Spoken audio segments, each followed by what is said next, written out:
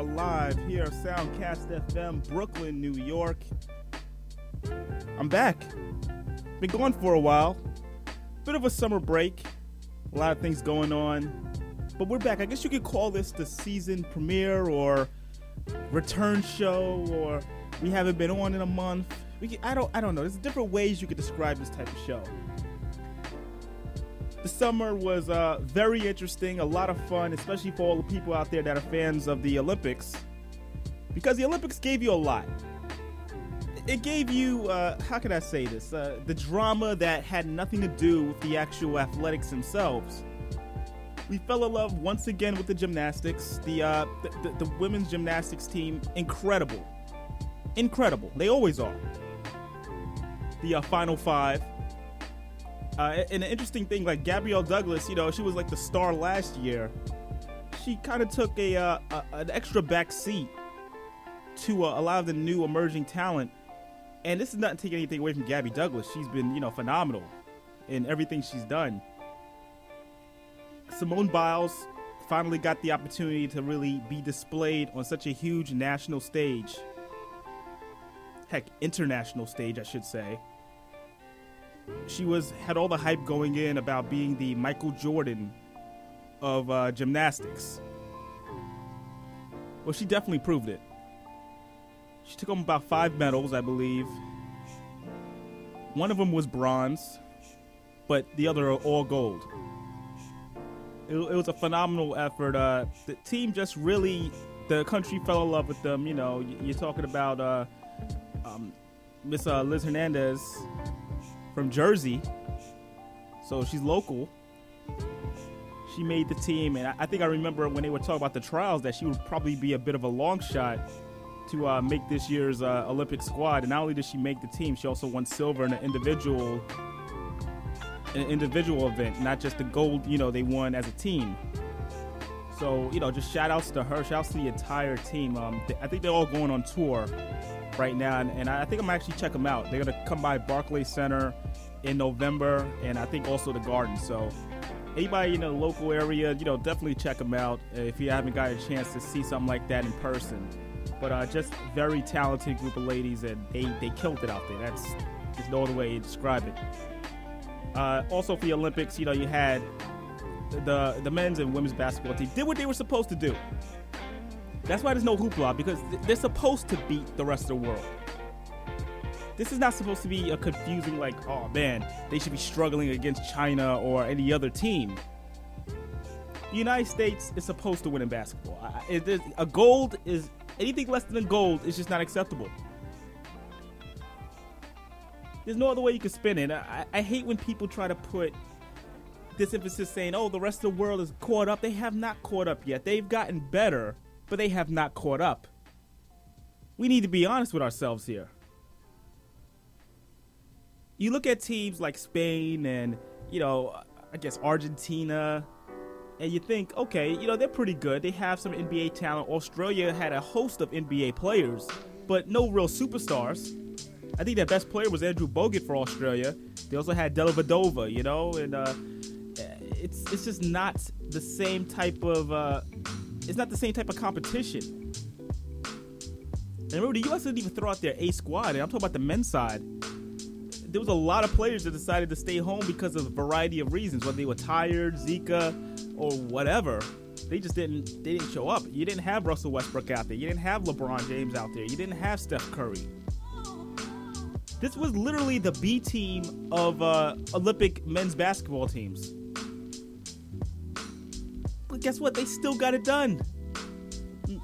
Granted, 2 of those games were close. They shouldn't have been close, but they were. But they still got it done. You had that. You had the women's team getting the job done as they should have. And then I look at some of the other things that happened. This guy, Lochte. Lochte Gate, that's what they call Lockgate? It's stupid. First of all, I hate when people add gate to something, trying to compare it to the Watergate scandal, Deflategate, etc. Watergate was because it was actual gate. We're not talking about any gates here, but people like to associate that with any type of controversy nowadays. Ryan Lochte basically lied and said that he was robbed in Rio with a couple of his teammates when he didn't. and his lie spread so much that he had to defend himself on NBC or different networks, say that he was a victim, he was all of this. His story changed multiple times per outlet, multiple times to the police, until the police said, hey, police in Rio was like, okay, we need to check this out. Investigated his teammates, wanted to talk to him. He went and left the country.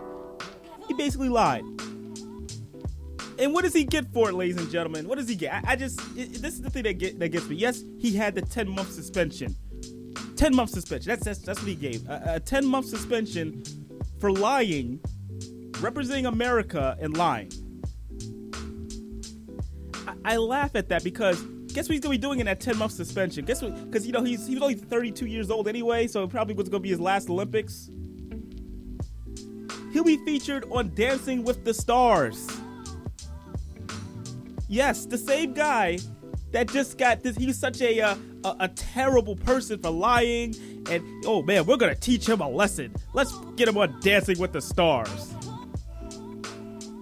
That's how we teach him a lesson, right? That's how it works.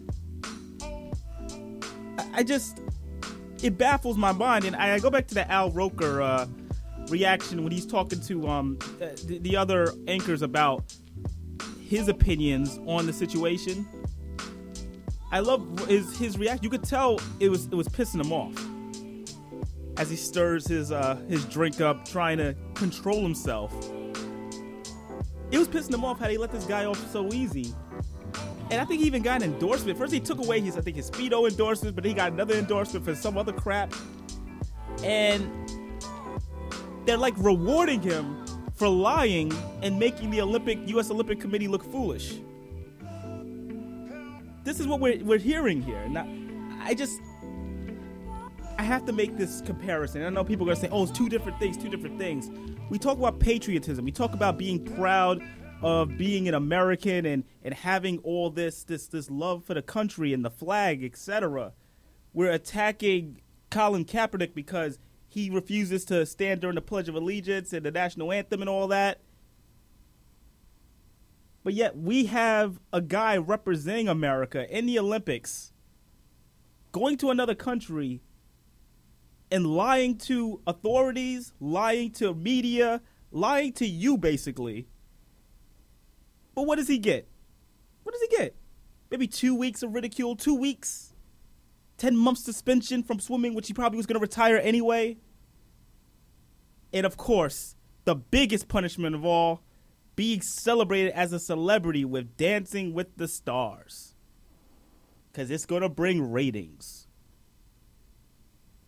Now, I'm not going to get into on my soapbox about privilege and talking about rights in terms of, black people not being, not really having the same rights as white people, and how Black Lives Matter is very different from All Lives Matter, and people not understanding the difference still.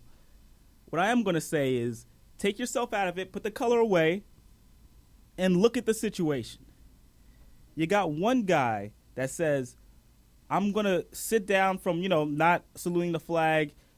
I'm not disrespecting, military. Said it in the press conference, not disrespecting military. I'm not doing any of these things. I'm trying to get awareness and a conversation going, which he did, in regards to police brutality. That was it. It wasn't like he sat down and said, look at me, I'm sitting. Someone took a picture. He was asked a question at a press conference and answered the question. Now, don't get me wrong. I'm not saying Colin Kaepernick is a saint, but I'm just looking at the actual facts that are there.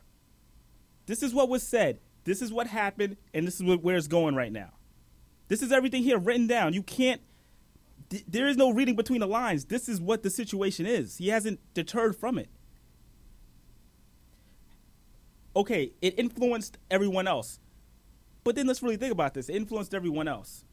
You see other players doing it on other teams. You see other players in other leagues doing it. And I'm pretty sure when the NBA season starts, you're going to see a lot more. Because the NBA players have been known to be a lot more out there in regards to just, protesting and saying different things. Do I have to go back to the I Can't Breathe shirts during practice warm-ups? I'm looking forward to that. People are going to feel how they're going to feel regardless. Now, I understand also the people that are upset with the flag and how it's such a big deal saluting the flag. I get that because there's a lot of people, patriotism, very important. That's a big part of this country. You cannot take that away. But you also cannot take away the man's First Amendment rights to say what he has to say. He's not doing anything to embarrass you. He's not doing anything to fight or have any conflict with you. He's doing a protest like they always say all the time. Oh, protest, protest. Don't get violent. Don't get violent. That is about as nonviolent a protest as you will ever see. And I have to go back to the top once again. He did not hold up a sign and say, look at me. Please see me sitting down. He was noticed from a photo. It looked like such the most amateur photo possible from that preseason game. And they asked him the question. He answered it. And the rest is history. But keep that in mind. Keep what I just said in mind, right? Whether you're against it or for it, keep what I said in mind. And go back to the Ryan Lochte situation. The man is on Dancing with the Stars, who represented the country, lied to not only the United States, but to the world about what he did. And he's going to be put on Dancing with the Stars. A disgrace, but yet still treated like a celebrity. Colin Kaepernick says what's on his mind, which is the truth about what is going on. If police brutality is a real thing. And now he's an outlaw. He should be stopped. He's terrible. I don't have to push an agenda. I'm just telling you two different things and how they all seem to just sum up one answer. And I'll let you guys figure that part out. But I will say this, though. Sports has always been a thing that brings people together. That's how it was supposed to be. If we not even talk about the Olympic Games, I'm just talking about the regular sports we see on TV, we play. It's about teamwork. It's about bringing people together, regardless of race, creed, culture, sexuality. It doesn't matter. It's funny and actually sad how it's crossed that line that we go from the politics of just things that are going on in regular everyday life have now fully crossed over to what we talk about in sports, because it seems like you have sports topics that are now becoming political topics and vice versa. There is no sort of separation anymore. This is the life we're living right now. Players are now asked to be politicians. That's the world we're in. We're asking 21-year-olds, 22-year-olds to think on the same lines of Barack Obama or Hillary Clinton or Donald Trump. Let's keep that in perspective. You're asking a lot sometimes. You're not going to get the best answers from all the people that you want to answer questions. That's just the reality. Cam Newton's not going to say something smart a lot. He's young. He's an athlete. The man is not expected all the time to come up with every solution to all the world's problems. I'm not defending what he said, but I'm just being honest with you. You're not going to get the answer you're going to like all the time. You're going to get something that it's just they're a regular person too. That's it. They're not trying to run for public office. That's it. Colin Kaepernick decides he wants to say something. The man has the right to say something. That's it.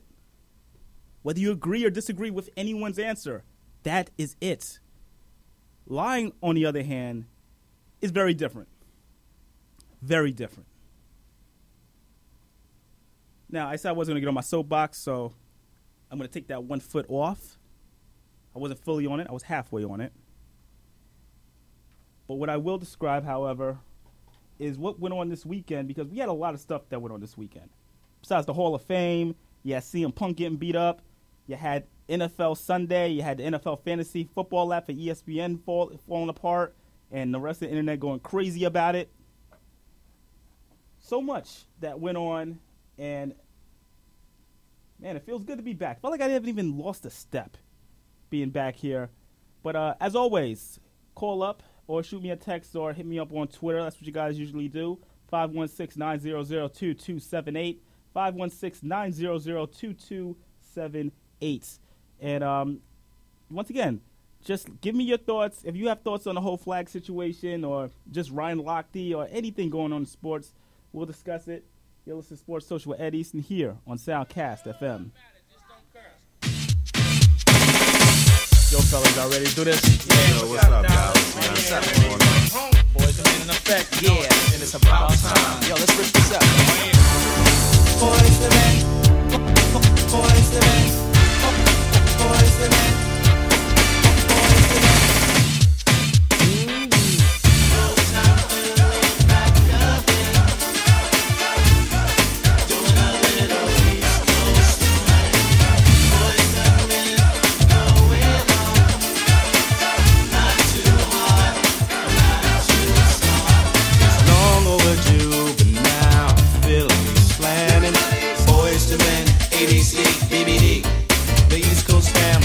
Skip the beat, nah. While coolin' on South Street, jet black band, plenty of friends, and all the Philly steaks you can eat. Back in school, we used to dream about this every day. Could it really happen? Or do dreams just fade away? Yeah. Then we started singing and dancing it sounds smooth. Then we started a group and here we are, kicking it just for you.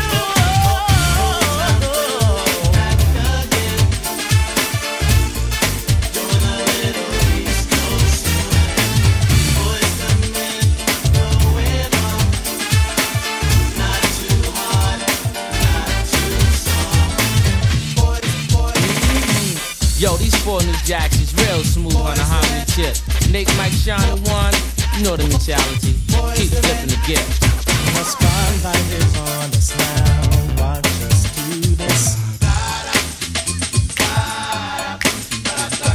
Live and direct from Philly town. The rapping, hyping, we can get down. We are ready to roll, so now the world will know that we love.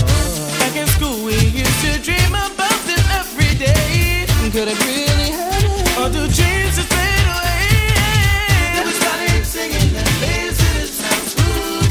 So we started a group and here we are, kicking it just for you. Back again, doing a little East Coast swing. Boys and men going on. Not too hard, not too strong. Let me tell you, boys to men. Let me tell you, boys to men. Let me tell you, boys to men. Let me tell you, boys to men. Let me tell you, boys to men. Let me tell you, singing and dancing it sounds smooth. Now check this out. One day back in Philly, four guys wanted to sing. They came up to me, I said, well, what's your name? Hey, you know what I'm saying? And then I said, all right, fellas, well, let me see what you can do. And then a smile when they won here said, yo, Mike, check this out. See if this one moves.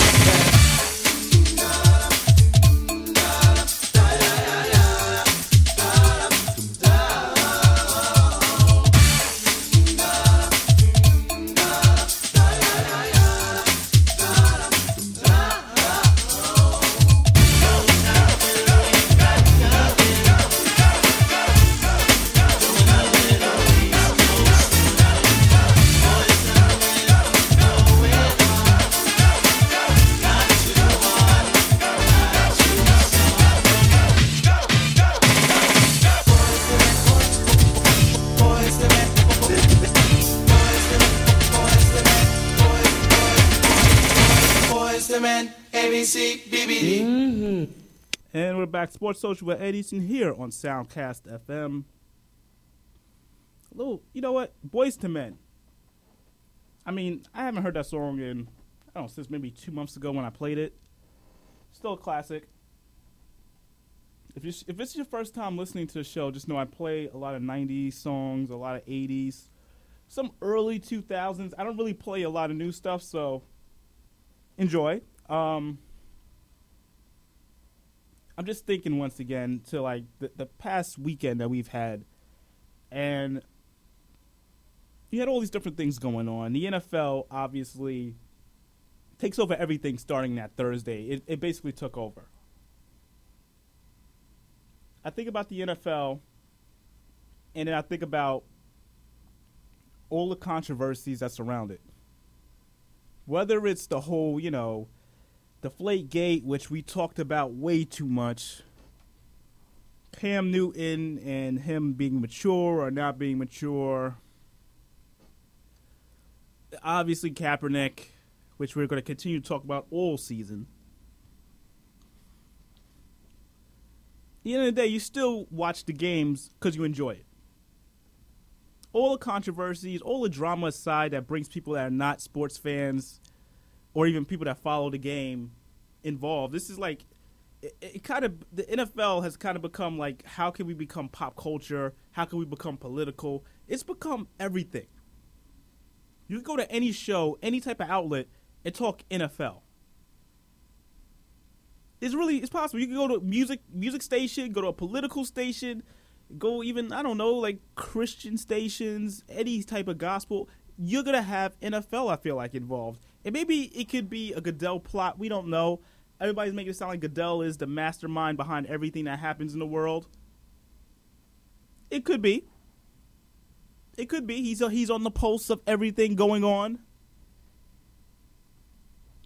But at the end of the day, you're a fan. You were watching all day Sunday. You were happy to see Red Zone back. NFL Red Zone. I mean, let's really leave it at that. Just want to take a quick look at some of the scores that, from pretty much everything that transpired this past week, starting from Thursday. You had the kickoff game between the Panthers and Broncos. 1-point game, Broncos taking that one. And a lot of people were talking about the huge hits that Cam Newton was taking. Now, Cam Newton took a lot of hits. I'm not going to lie. There should have been a moment where he got taken off the field because of concussion protocol. That didn't happen. I don't know why it didn't happen, but that's still another one of those question mark. The game is close. Trevor Siemian looked average, which is actually a good thing. To look average is good enough for the Broncos because of that defense. Just being average. So they pull out that win, starting their title defense. It's kind of interesting that Trevor Siemian is a better quarterback right now than Mark Sanchez, a guy that's been to the conference title game twice. Started playoff games, multiple playoff games. It's a sad situation with the Sanchez. I don't know what happened with him. The guy just fell apart. You wish him all the best, but that's insane. I was really impressed by Carson Wentz, number 2 pick in the draft, starting for the Eagles. Obviously, they traded Sam Bradford to the Minnesota Vikings, and they basically fleeced the Vikings for so many draft picks. I mean, I understand the Vikings got desperate after the Teddy Bridgewater unfortunate injury, but that's a lot to give up for Sam Bradford, for a guy who didn't even start week 1. They got Shaun Hill starting and probably will start the following week. Now, Carson Wentz, however, the guy looked good. I mean, the guy, the very first drive of his career, leads the team to a touchdown. You really can't make that stuff up. He outplayed Robert Griffin III. I'm not calling him RG3 right now because right now he's just playing like Robert Griffin III. I haven't seen him play like RG3 in 3 years.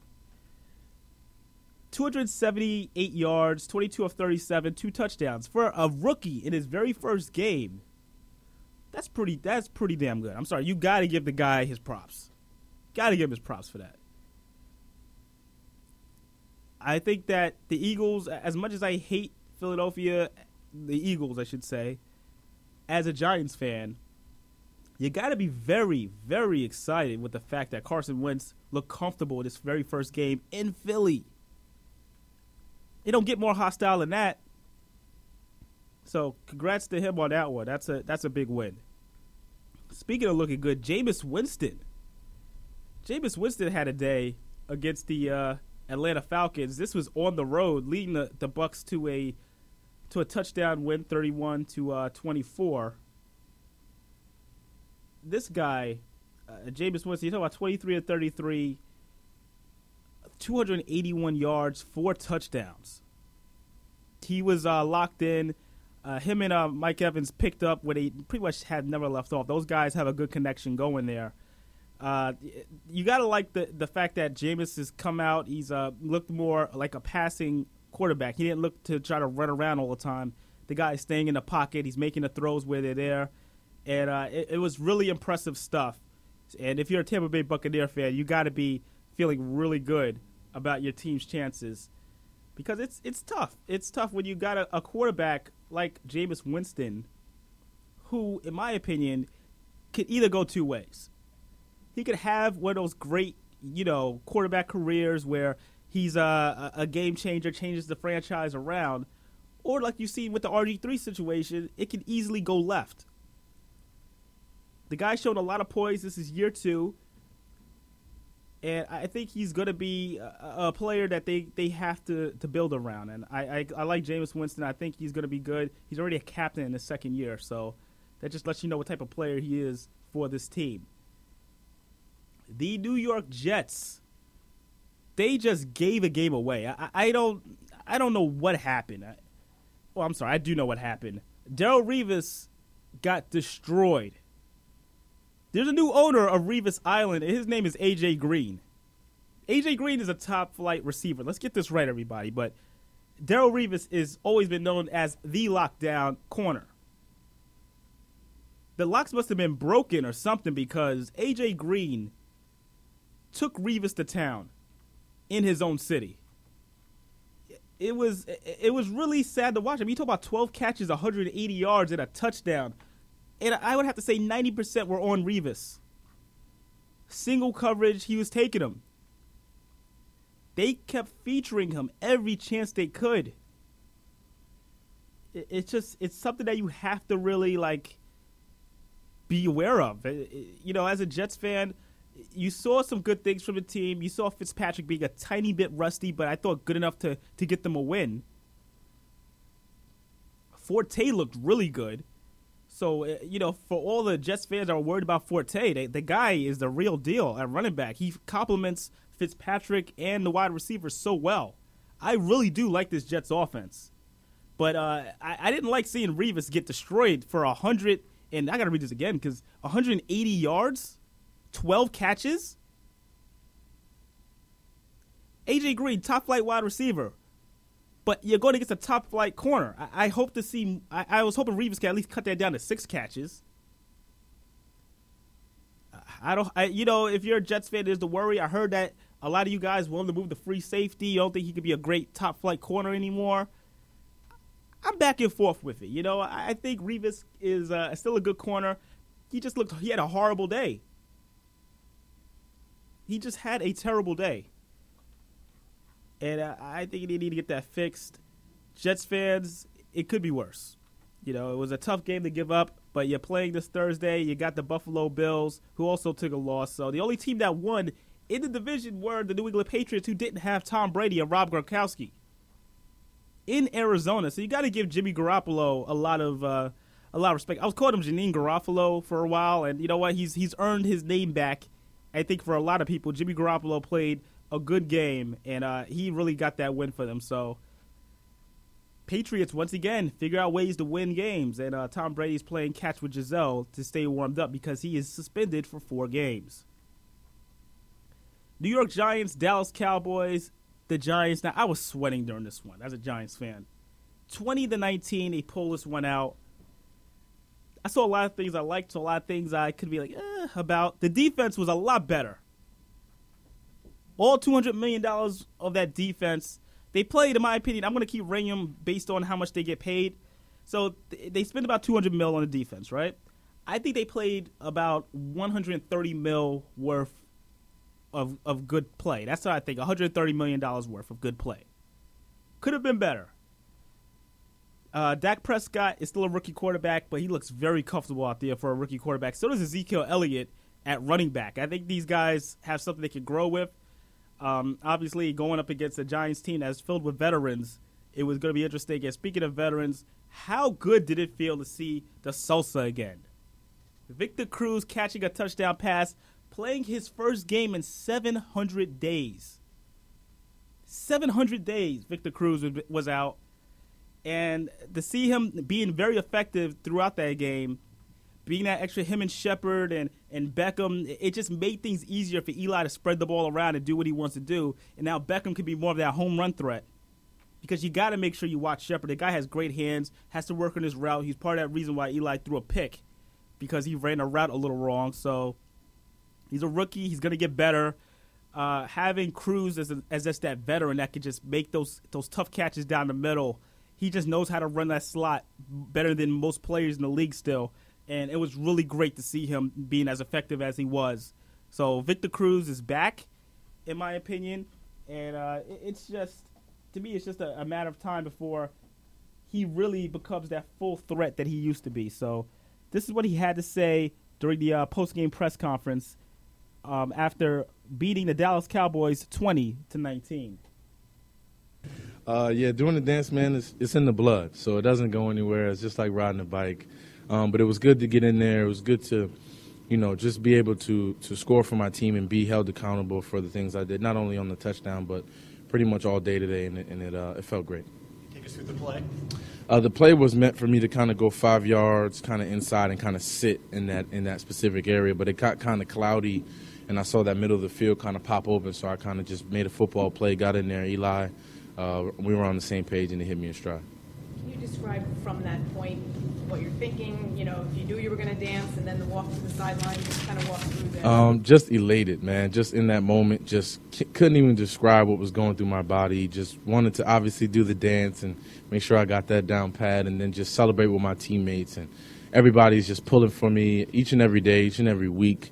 As we got closer and closer to week one, you could just sense everybody, having me in their prayers, pushing for me, excited for me to get dressed and be out here for game one and to score a touchdown. I mean, you couldn't paint the story any better than that. Can you believe that after all this time you come back and you do score the winning touchdown? I mean, no, to be honest with you, but I'm excited to have that opportunity. I'm excited that it, just the way my life is just unfolding here. I don't even know, what kind of ending it's going to have. I don't want it to end. So I just wanted to continue to keep going and continue to, keep my faith strong in God and continue to push forward and only hope for the best. Were there any days where you thought this day might not happen? Never. I knew that I'd continue to rehab and continue to push myself forward to get back to playing football. Everything else, the little things that come along with it from a business standpoint were the only things that I didn't know because that's out of my control. But obviously, from a individual standpoint, I knew that I was going to do everything in my power to get back out there on the field and be back to 100%. Vic, Odell had never seen the dance in person. He said he was pretty impressed, but did he say anything to you? No, he just gave me a pound, and I think he was simulating himself taking a photo of me while I was doing the dance. But other than that, man, I mean, obviously I've watched his talent for the last 2 years, and I'm just happy to be on the field with him, happy to see him make plays and be on the field as he's making those plays, and happy to be making plays alongside of him as well. And Sterling had a heck of a day as well, so we're just excited to be on the field together. We're all family, we're all brothers, and continue to make plays. Did it ever cross your mind after you made the catch that the last time a ball was thrown to you in the end zone is when the injury happened? No, it didn't. Just to overcome so much, man, just to be able to get to this moment. I mean, a lot of people go through injuries and they don't get this moment. They don't get this opportunity to get back and reclaim what they once were, what they once had. So just to be able to get this moment again is one of the biggest things for me and one of the biggest obstacles for me to cross. And I'm just excited to be here and flourish in this moment. Your first catch, there was quite a bit of contact. I like that polo, man. It's a good color. It's a solid color. No, he turned around. You. Yeah, he's like, who, what? Okay, I'm listening now. On that first catch, there was quite a bit of contact. Carr was over there, and you threw a fist. I was just excited. That was an excitement. I didn't, it's just my energy level was so high. It's my first catch, and that was just symbolic of just I'm not going to the ground. I'm not letting this stop me, and it was going to continue on all day. And I just wanted that energy to be reciprocated through my team, and we did that. You hear the Cruz chants from the Giants? I did. I heard it, and it was pretty loud, man. We got a good crowd that comes here today. I mean, like I said before, I get goosebumps each and every time. It's humbling to have the fans behind you the way that they are, and I just want to continue to make them proud and continue to hear. How do you feel about catching the pass that gave your new head coach his first victory?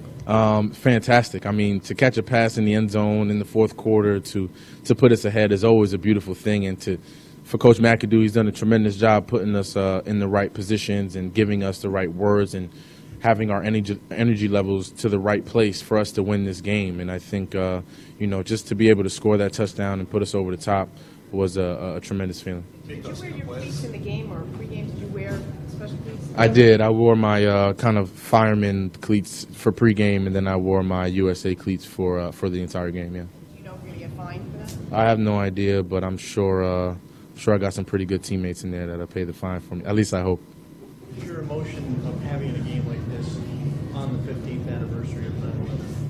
I mean, obviously, especially with my dad being a fireman for over 30 years and being one of the firemen that were at Ground Zero at that time, it's always one that you think about that moment, you think about where you were on that day, you think about the emotions that ran through your body on that day, and you relive those moments. And it's one of those days that you remember forever, and one of those days now that you want to honor those first responders and those firemen and those police officers that were there, and just cherish the moment, because you know that at the drop of a dime, something like that could happen that could change the perspective of the world. Where were you on that day? I was a sophomore in high school. I had just transferred over to Patterson Catholic High School. It was my first week of school. And, we were so far removed in New Jersey that we just, we got let out of school early, and we just thought it was a half a day and all is well until we got home and put the TVs on and really understood what was happening in our country and what was happening to us right over that bridge. And that's when it really hit us. And, although I was young, I understood the magnitude of what had happened to our country. Do you remember what sports meant to you after that? I mean, it obviously meant a lot. Do you remember watching, like, Yankees, Giants, things like that then? And did it ever stay with you in a way of what sports means on this day? Absolutely. I think it hit me the most when I became a professional and I, playing for the New York Giants, how big the game was, how big, I believe we played one of our home openers on the 11th in Giant Stadium, and it was just, the most patriotic thing I've ever seen. Justin Tuck coming out with the fireman hat on, and just how we responded from a team perspective towards 9/11, how we,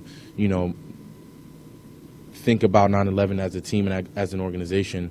It's just a beautiful thing, and you just want to continue to cherish that. Victor, how much time did your father spend down at Ground Zero? I believe he went down there the next, and he spent, I think, 5 or 6 days there. He went back each and every day helping and being there for whoever needed his help. I think they obviously needed all the help they can get, and he was one of those guys in the trenches down there for sure.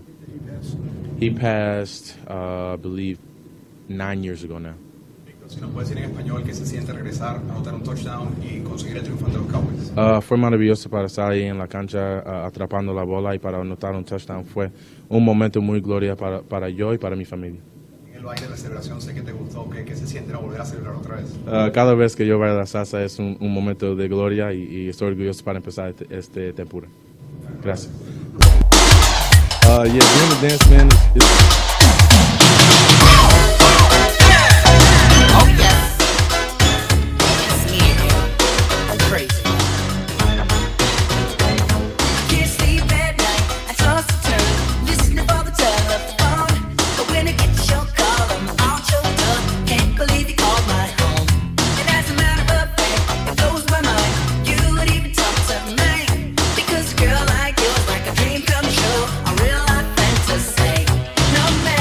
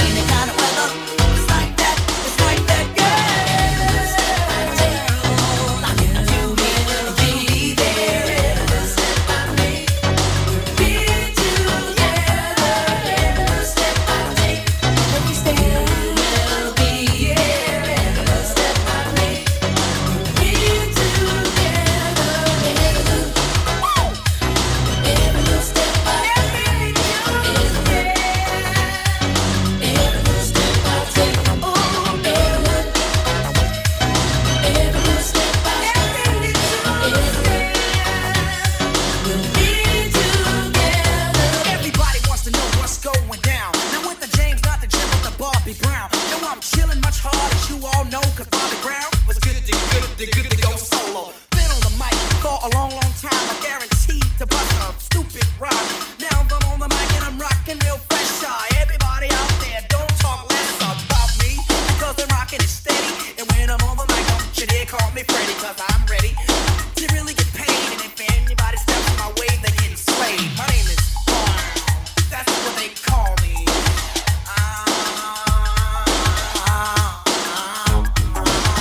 Yes, I drive a 560 SCC, and when I'm on the mic, you gotta see me driving down a block, cause I'm blocking a lot. And when a sucker MC's trying to drop my spot, when I'm rocking on the microphone, people gotta leave me alone, cause I really don't give a damn. My name is Bobby and not Uncle Sam.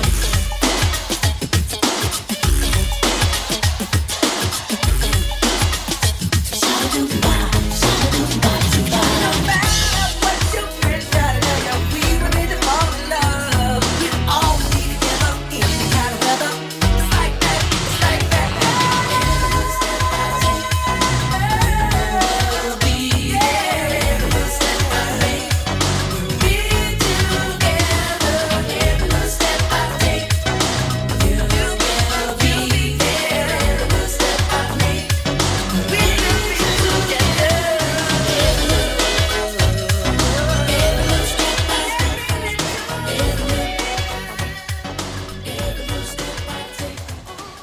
Every little step I take. Sports Social with Eddie's here on Soundcast FM.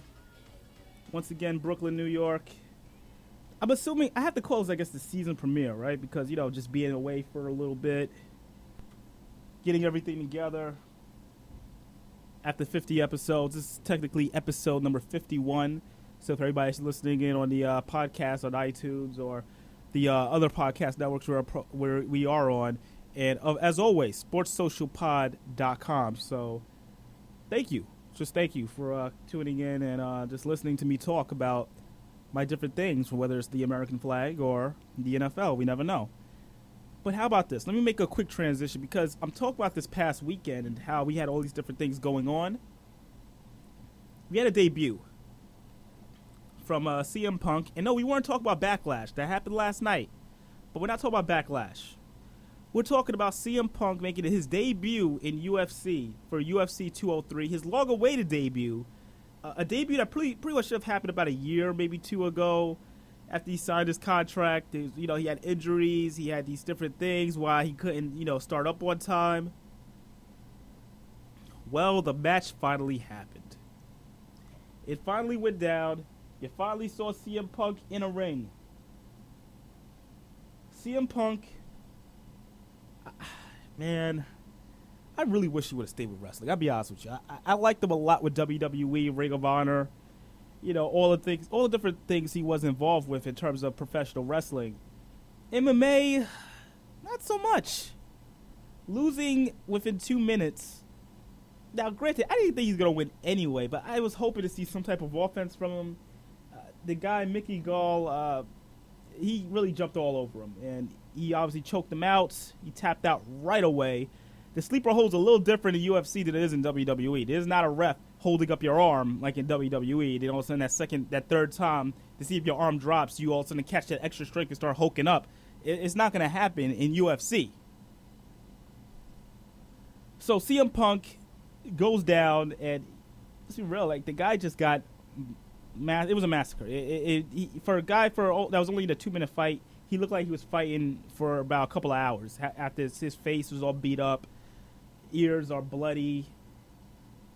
It's rough, man. Like I said, I was a huge CM Punk fan with the WWE, and I really wish he would have stayed and worked things out.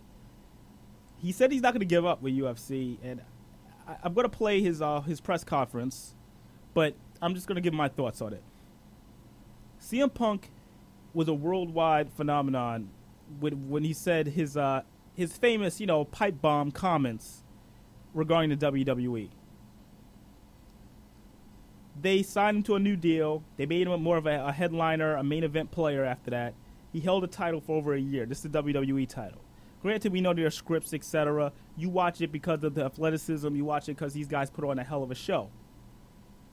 Now, I do see that he had a problem with some of the backstage politics, as most of them always come out and say they do. But I feel like did it protect him a little bit when you really think about it? Because seeing him in UFC, it just doesn't look like the guy was ready. I don't know how else to really put in the words. He didn't seem like he was ready. But we're gonna hear what he had to say during his press conference. But CM Punk, man, one of those guys you just really want to see. You want to see what else is there for him. Like I had a lot of hope for him. I thought that this would be something that would take him to another level. I don't know anymore. I have a lot of doubts about CM Punk, and I'm pretty sure a lot of you guys do too as well. So we're gonna listen to what he had to say after the fight and his quick loss. The process was magical. I'm just disappointed. I'm beating myself up way more than I got beat up. I'm supremely disappointed. But the answer to your question is, aside from the outcome, wouldn't change anything for the world. It was just being out there under the lights, most fun I've ever had, and to say it again, second best day of my life. First one was my wife when I married her. Thank you. Would you have done anything differently in your strategic approach? Yeah, I would have thrown the right hand faster. I think I was a little late throwing the two, and then I got taken down. You did come out incredibly aggressive. How did that match up with the plan? Was the intention to rush forward that way? Yeah, watching what little tape there is on Mickey, I think nobody pressured him. You know what I mean? And once he got in a rhythm, especially in that first pro fight he had, because the one with Mike Jackson was so short, but the first pro fight, the guy was just moving backwards. The plan was to just move forward. I was either going to come back with my shield or on it, and I think that's the game I played. And just last for me, you said at the end that this is not the end of the journey, that you want to keep going. Do you intend to do that at the UFC level, or would you be willing to say, maybe do it at a lower level so that you can continue to develop your skills, not at the highest level of the sport? My initial venture into this was going to be at the lowest level. This opportunity just got presented to myself. I would have been a fool to say no. I don't know what happens from here on out. What if I get cut? I don't know. You know what I mean? I think that's a possibility. Do I want that to happen? No. But who's to say where I go from here? I don't know. I definitely want to keep going. I'm the kind of guy, I just fell off a bike, I'm not just going to shelve it and leave it in the middle of the street. I got to get back on the ride. And you said you definitely wanted to get back into the cage again. How long do you think it's going to be before we see you back in the cage? Do you want to take some time off to train? Do you want to get back in there quickly? Hard question to answer right now. Obviously it's the same night I just lost. I'd love to jump back in there as quickly as I can and erase that, but I got to go back to the drawing board. I sort of look like the Elephant Man right now, so I think. And the plan was to always, take some time. My wife's put up with a lot through this process, and instead of her cooking meals for me and stuff like that, I got to cook some stuff for her. And you're a student of the sport. Well, what did you take away from that you need to go back and learn, work on? Just timing, I got no excuses for what happened. Mickey was the better man. And a big talking point all week was what music you would walk out to, and you stuck with a song. Yeah. What was the decision there?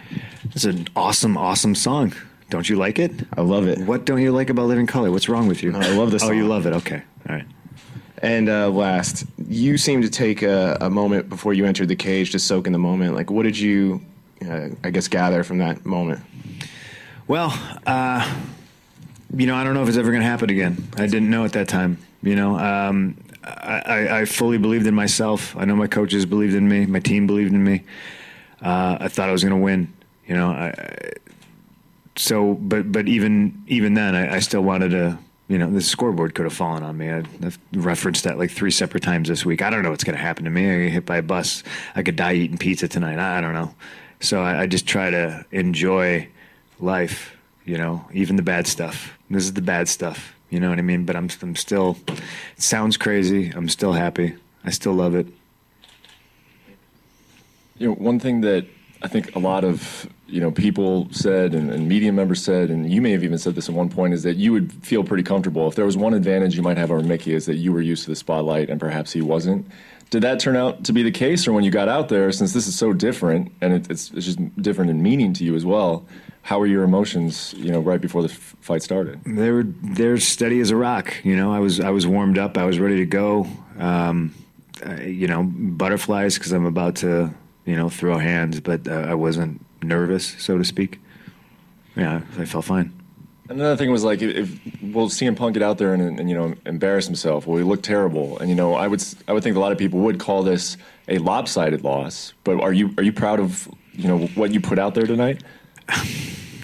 I don't think there's probably an alternate reality where I win and I'm still disappointed in myself. That's just who I am. I'm just really, really hard on myself. I lost. And it sucks. And it was lopsided. And it's upsetting. But, I know I'm better than that. Punk to your left. I am curious. Your wife was, very, cautious about, watching you train, being here tonight. What did you say to her? What did she say to you after the fight? Oh, you guys are all going to make me cry. You bastards.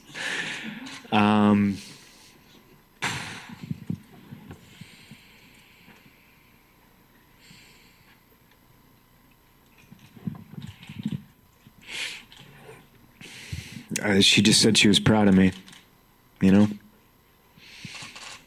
You said throughout this entire process this was about living a dream, and it didn't go your way tonight, but you still said it was a night of your life. I mean, I know the answer is no regrets, but I mean, at the end of the day, did you get out of this, outside of the win, did you still get out of this what you wanted on the day you signed December 2014? No, I didn't win. That's what I wanted. I wanted to win. I wanted to perform, Didn't happen. What did your coaches say to you afterwards? I know, you walked by. I think not to misquote you, but I think when I saw you walk by Media Row, you said, "Damn it!" That was kind of like the just that feeling. What did Duke and what did the guys say to you in the back? Same thing. They said they were proud of me, and I just feel like I let them down. Last question. I know you said you're not going to decide tonight when you're going to return.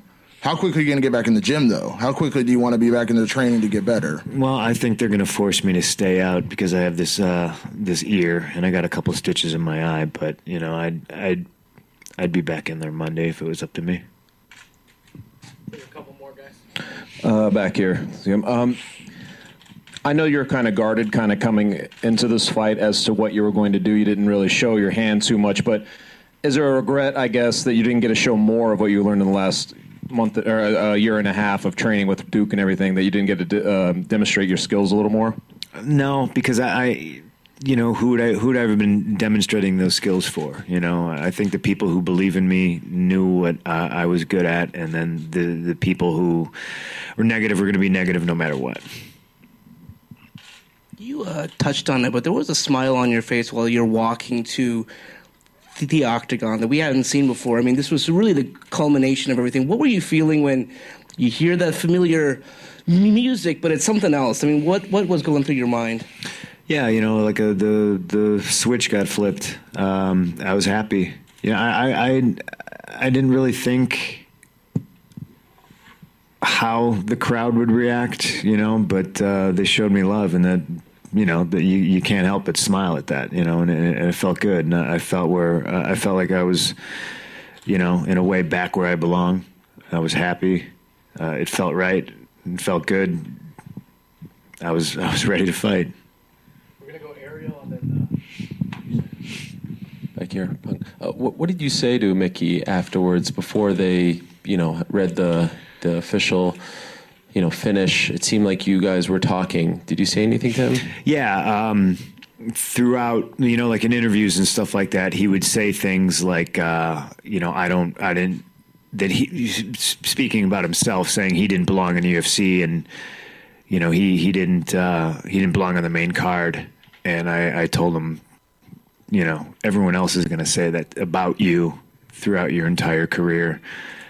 Why are you going to say that about yourself? I said, don't ever don't ever put yourself down. Even if you think you don't deserve to be on the main card, you're on the main card. Just shut the fuck up and fake it till you make it. You know what I mean? Like, don't sell yourself short. You know what I mean? And just two other ones. Did anyone from the UFC come up to you afterwards, Dana White, any of the owners, and give you any kind of indication about what they thought of the fight and what your future in the company is? No, I haven't talked to Dana yet. I mean, I could imagine what. I talked to a couple people, and they just shook my hand, said, "Hold your head up, be proud of yourself." But I it's not like I fought a good fight, so. And lastly, you've been very sort of stoic throughout this entire process. And of course, you're emotional, and I know you're disappointed in the loss. Are the emotions specifically tied to the loss, or is this maybe some of the emotions of the last 21 months and the ups and downs and everything that you had to go through to get to this point? Is it all sort of coming out at this moment? Yeah, I think it's all coming out, I had back surgery for this, and I think I'm super happy that that's something that didn't bother me at all. Once I got it fixed, I was like a different person, So like I'm fortunate for that, and I'm thankful for that. But I just think even to come back from that, even to it's like people can say I didn't belong here, and they said I wasn't going to make it to the octagon, and they said I wasn't going to make it after the back surgery, and then it was I wasn't going to make weight, and that I'm happy I did it, but yeah, there's a lot of emotion involved, sure. Thank you, Phil. You done? Okay. I appreciate you.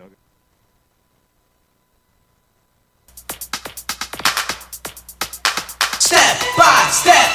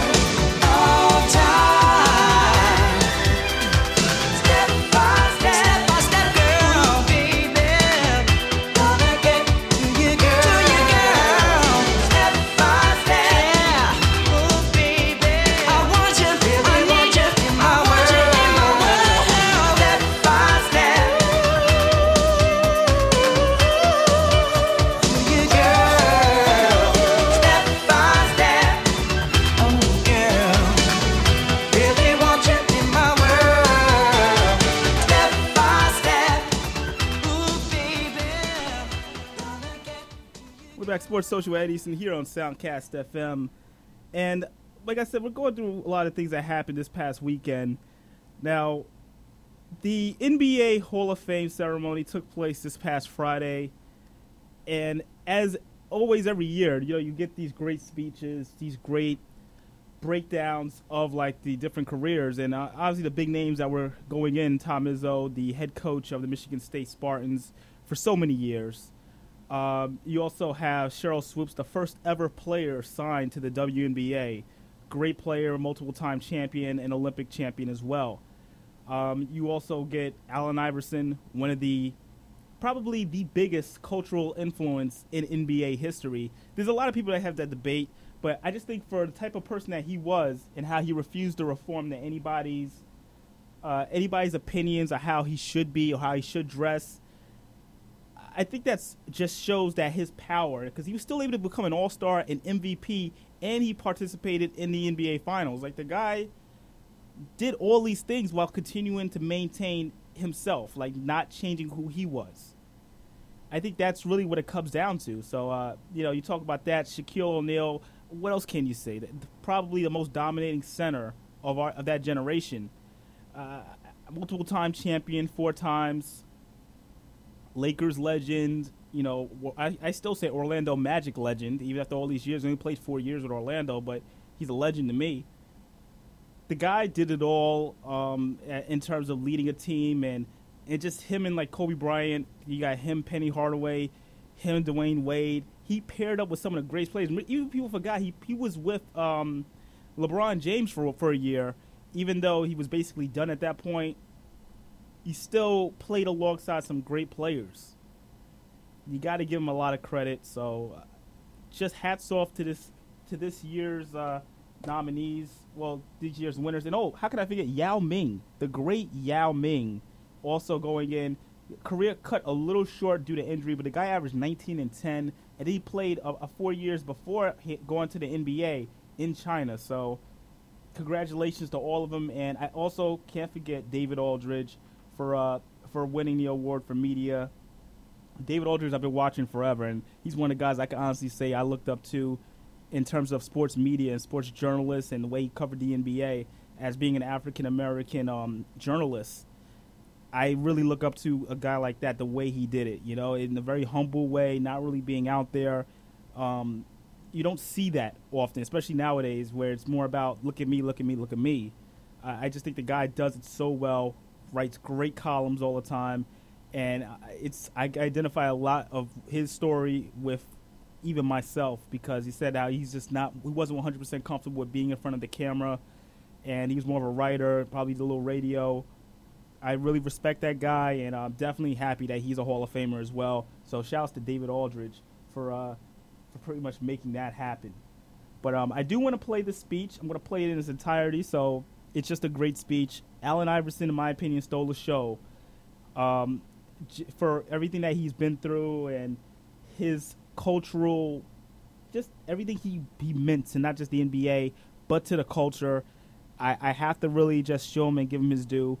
So what we're going to do now is play a little listening time and check out the phenomenal speech from Allen Iverson. You're listening to Sports Social with Ed Easton here on Soundcast FM. I love y'all too. Wow. First, I just want to thank God for loving me and blessing me. I thank Him for blessing me to be the man that I am, and have no regrets on being the guy that I am and the person that my family love and my friends love, my teammates love, my fans love.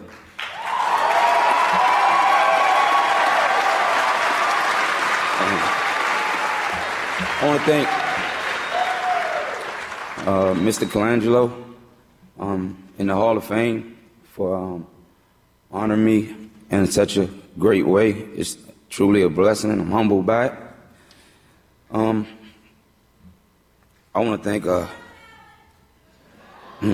Coach Thompson.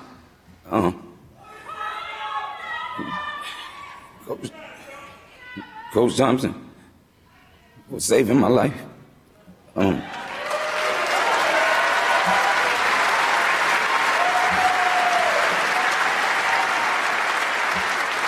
For giving me the opportunity. I was recruited by every school in the country for football and basketball. And an incident happened in high school, and all that was taken away. No other teams, no other schools were recruiting me anymore. My mom went to Georgetown and begged him to give me a chance. And he did.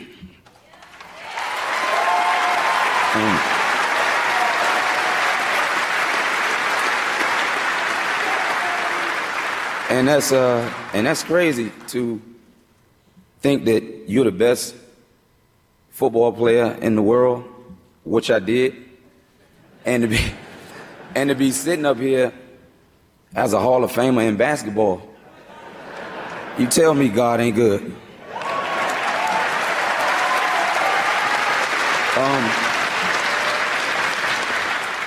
After I left Georgetown, I was an all right basketball player.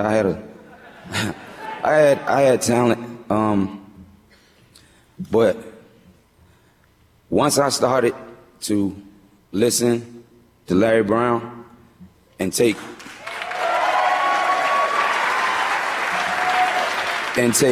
constructive criticism,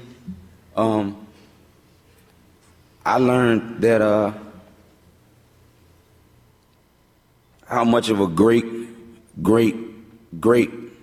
coach that he is.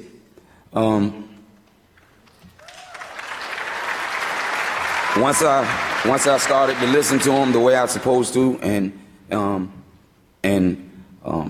was coached by him, that's when I became an MVP. That's when I became an all-star. That's when I made first team All-NBA. Once I got the message from him, and I followed his lead all the way. Man, Dr. J.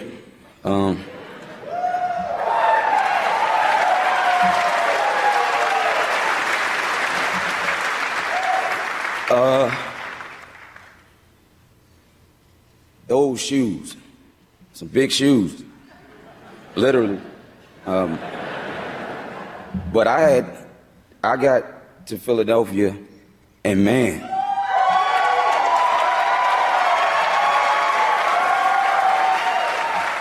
those were some big shoes to fill with a size 10 foot. You know, he was always supportive of me throughout my career. Always gave me words, wisdom. Just a great man. And some old school dude, too.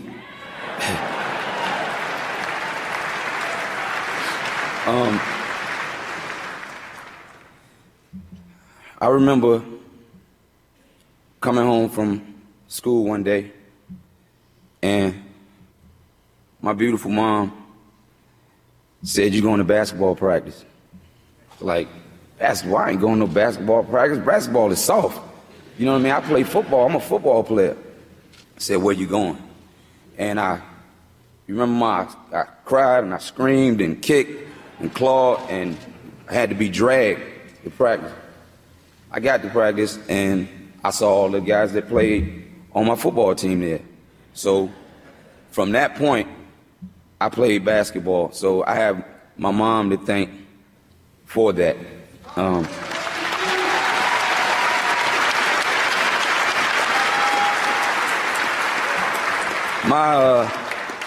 My dad, man, this is what you created, Daddy. This is what you made. And I'm so proud of you for being that person that I looked up to, and being a dad to take care of his kids, showing me the way, showing me about taking care of family. And when you passed that torch to me, I was gracious to take it and run with it. And I appreciate you and I love you, man.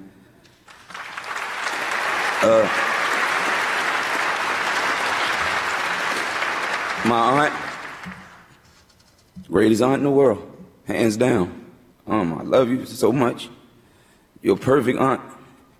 Man, my uncles, Stevie and Gregory, I really look up to y'all, man.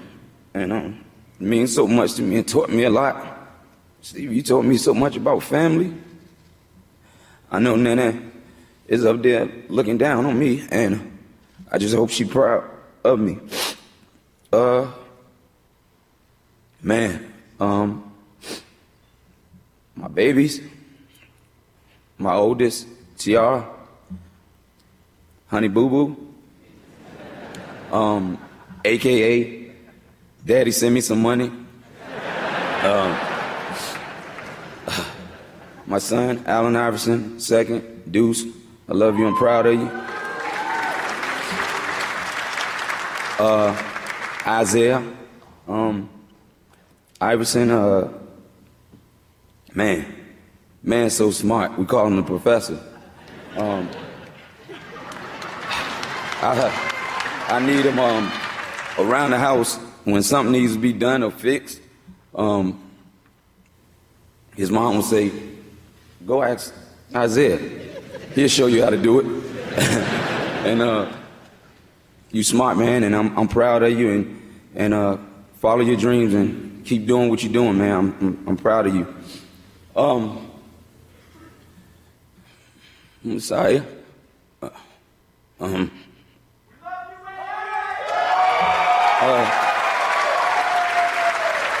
Messiah, AKA Booby Boo. I love you. You're so great. I'm so proud of you. I love you so much, and you make me so happy.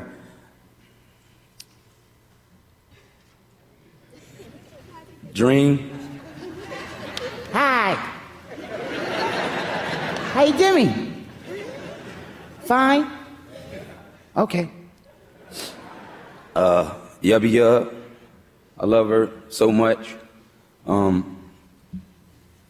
Ever since she was born, she got to sleep with Daddy. Got her own room and her own bed, but got to sleep with Daddy. But I thank y'all for being my crutch in my career. You know what I mean? When I had hard losses, didn't play well, you know, the media treating me like they did throughout my career.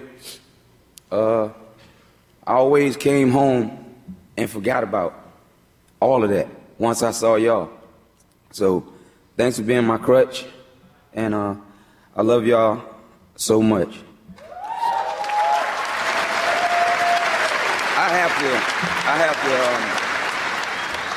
I have to thank this man, because without his vision, I promise you, there wouldn't be no Hall of Fame Allen Iverson standing at this podium if it wasn't for this guy. He gave me the vision, man. And, you know, you want to be fast like Isaiah, and you want to shoot like Bird, you know, rebound like Barkley, pass like Magic, be dominant like Shaq. But, man, I wanted to be like Mike. You know what I mean?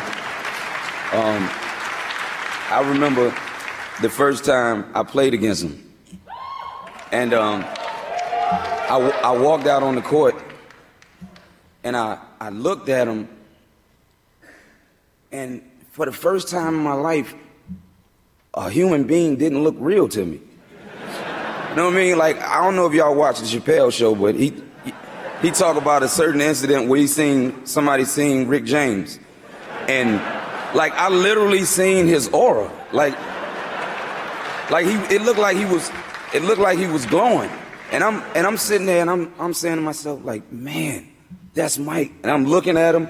I can't stop looking at him. Like, I'm looking at his shoes, and I'm like, man, he got on the Jordans.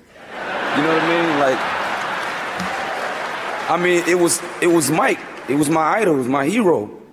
And I remember just hating the Knicks so much, and the Bad Boys for beating them up the way they did. I used to watch him and sit on my mom's dresser, and she used to tell me, boy, if you don't get back from that TV before you go blind, you better. Like, I wanted to be that close to him just watching him. Man, my sister, Brandy, I love you, the greatest. I love you for all the times Daddy gave you $100 and you would give me 95 of it. I love you, and I thank you for everything you did for your big brother. I appreciate you. I love you. For those that's no longer here with me, smiling down on me, my Nana, Ra, Troop, Jim, Uncle Ronald, Teresa, Huddy Combs, Anthony Wolf Jones.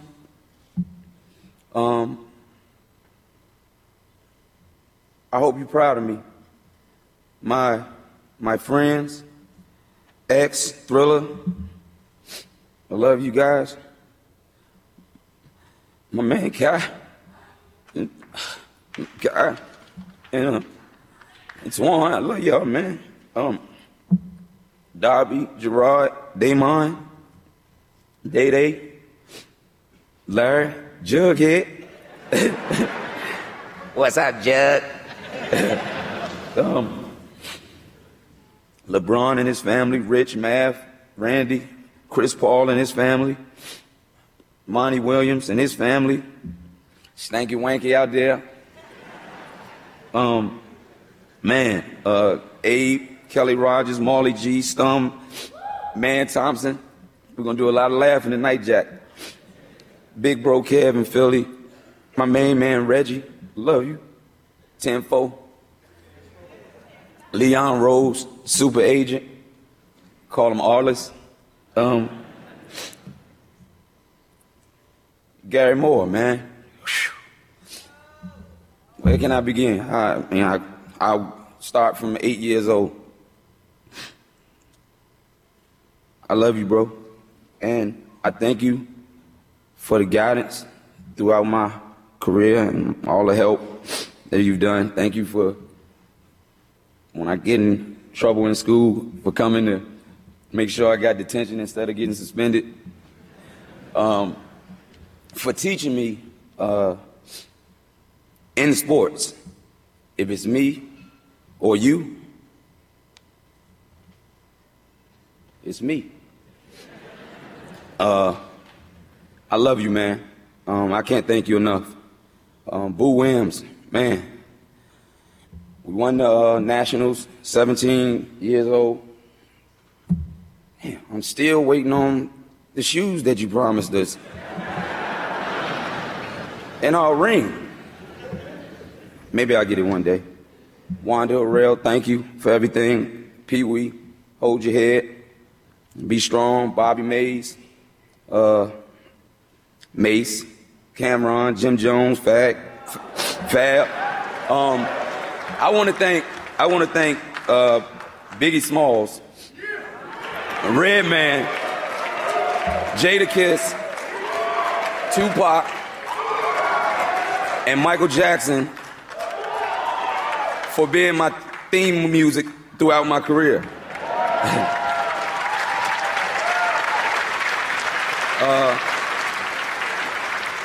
Not too much longer. Aberdeen Raiders. I became a true athlete playing for those guys. Bethel High School. Mike Bailey. Mike Bailey was the first to teach me how to play basketball. My high school coach. I love you. I love your family. Thank you for everything that you've done for me. Tony Rutland, my partner in crime in high school. My teammates that I played with in school. Man, my Georgetown family.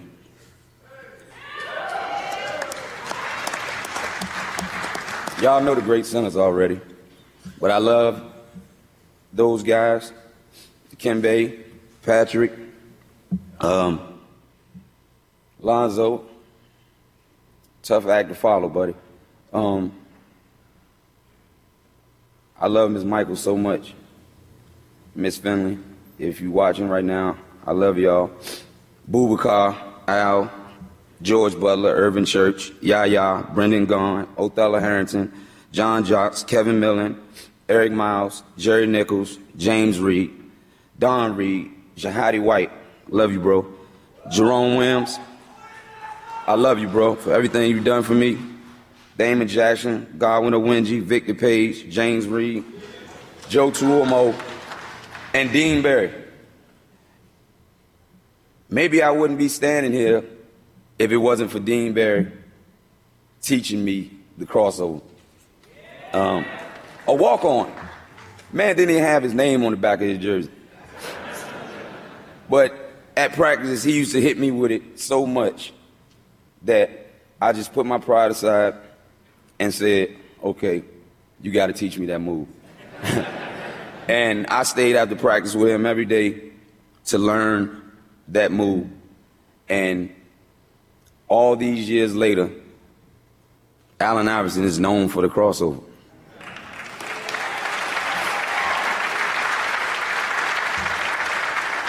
I have to thank Reebok. Man, gotta thank Reebok. A lifetime contract? Woo! Man, Paul Fireman, Tom Shine, Todd Krinsky, B. Lee, Q Gaskins, man, my friend. The NBA, the NBA, the NBPA, David Stern, Adam Silver, Billy Hunter, Chris Chin. Oh my God, I love you so much. Thanks for all the support. Leah Wilcox, Pat Croce.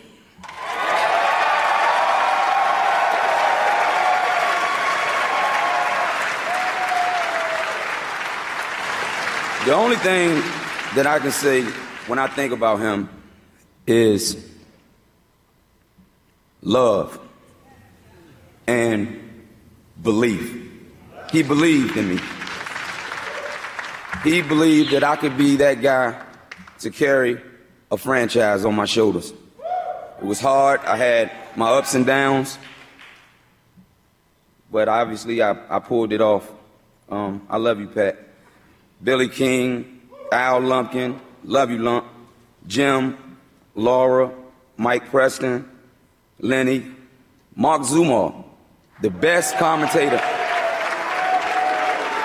the world's best commentator, hands down. I'm making that a point because I want to see him on the big networks doing it too.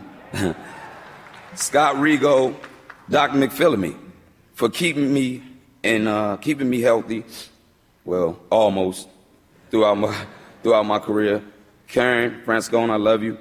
Kev, Mike Goins, I love y'all. To the media, the love-hate relationship that made me stronger. I want to thank Phil Jasner. I know he's looking down at me. We went through our wars, but I love you. And I know you respected me as a man. Stephen A. Smith. My brother. He was there with me throughout it all. And you're always going to be my big brother. I always love you, bro. You don't supposed to not talk about when I do make mistakes. That's your job, even though I am your little brother. But you always kept it 1,000 with me. You always was honest and told it like I needed to hear it. And I love and respect you for that.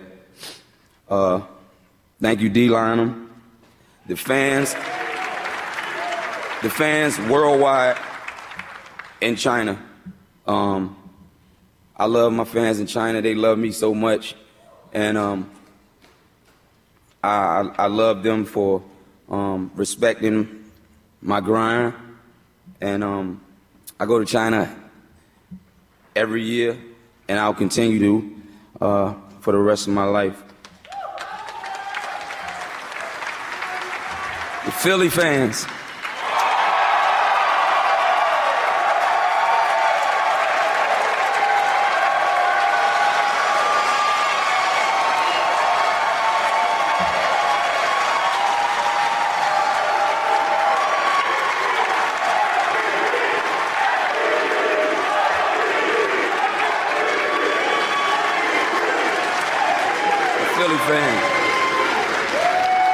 What I love about the only relationship that I feel a player has with a group of fans is probably Michael Jordan and his fans in Chicago. But my relationship with the fans in Philadelphia is like no other. Thank you. And thank y'all for the support over the years. Y'all let me grow. Y'all let me make my mistakes. Never jumped off the bandwagon. Continue to support me like true fans are supposed to. 76er teammates. Doug Overton, love you. Clarence Witherspoon, Lucius Harris, Matt Geiger, Roger Bell, Dikembe, George Lynch, I love you. Todd McCullough, Kevin Ollie, turned out to be a great coach. Why do point guards always end up being coaches? That's what they just used to telling everybody what to do. Nazi Muhammad, Jerry Stackhouse, Derek Coleman, love you. Mark Davis, Don McClain, Sam Dellenberg, Jermaine Jones, Tyrone Hill, Vernon Maxwell, my protector when he played for us. You know he was always willing to fight. Theo Ratliff, Larry Hughes, I love you. My brother, Aaron McKee, Eric Snow.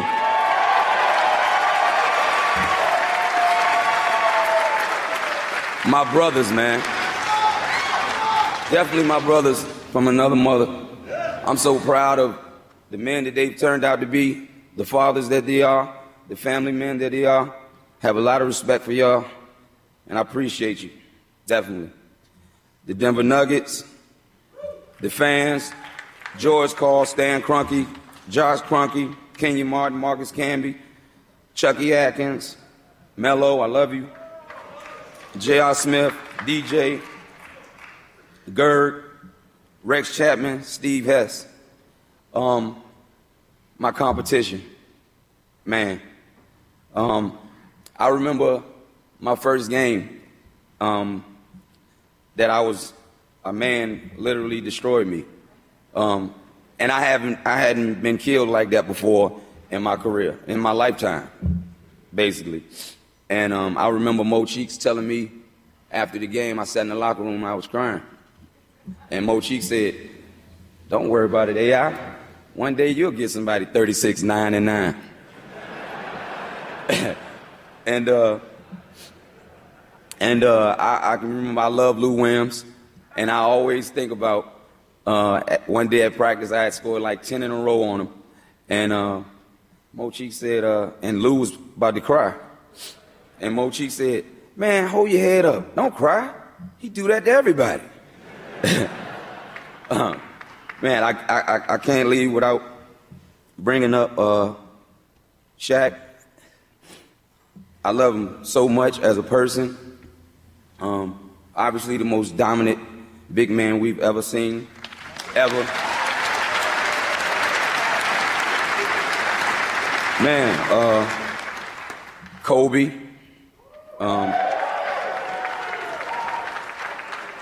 True competitor. I know that he's retired now. He's going to go on to do even greater things. He's a great man, and I love him and I respect him. But he brought everything out of me on the basketball court, and I appreciate him for that. Tyronn Lue. I remember after that series, he went to Washington and got paid. So somebody was at the free throw line, and I said, look, man, if you don't stop fouling me like that, we're going to be fighting out here. And he was, whatever. And I said, only reason you got that little $5 million a year is for running around after me. And the man looked at me and said what I would have said. Thank you.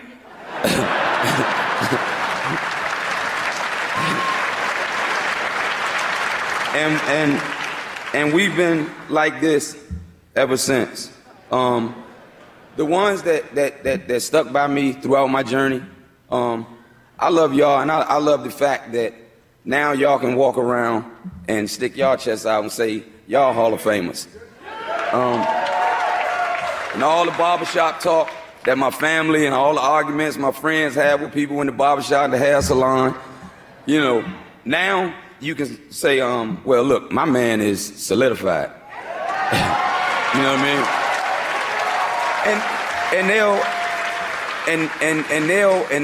And they'll come back with, well, my man will be a Hall of Famer one day. Well, we'll have that conversation then when he get in trying. And I'm gonna try to get through this part right here. I know it's gonna be kind of difficult for me, and I'm gonna end on this note, because it's one of those last but not least thing. My number one person in the world, hands down, Tawana Iverson.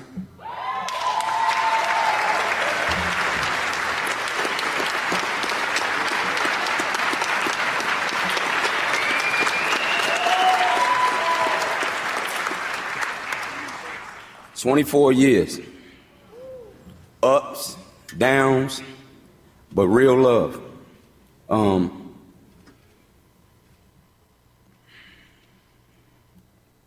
I can't thank you enough for all you've done for me.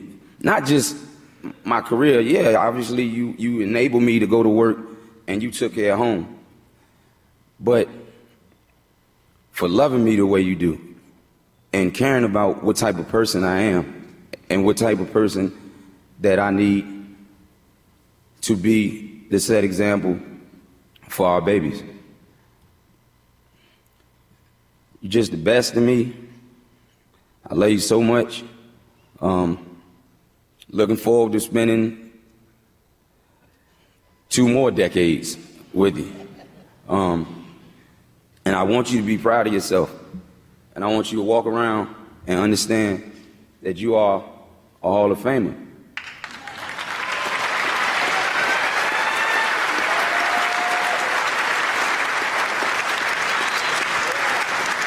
I just want to say thank y'all, and for all the people, every one of you, that supported me throughout this tough journey. I really love y'all for that, because you didn't have to support me. And for all of the men and women that advised me on certain things and helped me, I love y'all. And I want to thank the guys that are not my friends anymore. I'm glad that you blew your cover for me to recognize that you wasn't any good to my family or me. And I appreciate y'all for that. So if I make any more new friends, I know the signs. Thank you.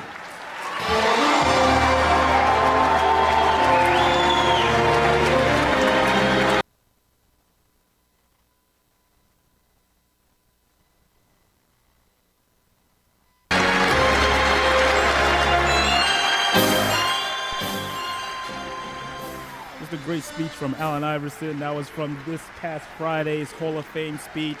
He is a Hall of Famer, one of the greatest players to ever play the game.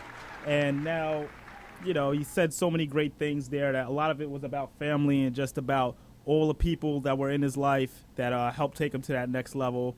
And once again, congratulations to Allen Iverson, a Hall of Famer. And that's how we're going to end off today's show. And as always, thank everybody for listening. Make sure to keep tuning in. Go to sportssocialpod.com for more information. And as always, follow me on Twitter at Ed Easton Jr. And I always take your comments during the week, and I might read them on air. And just stay tuned for every new episode that comes on. This is Sports Social with Ed Easton. Everybody, have a good one.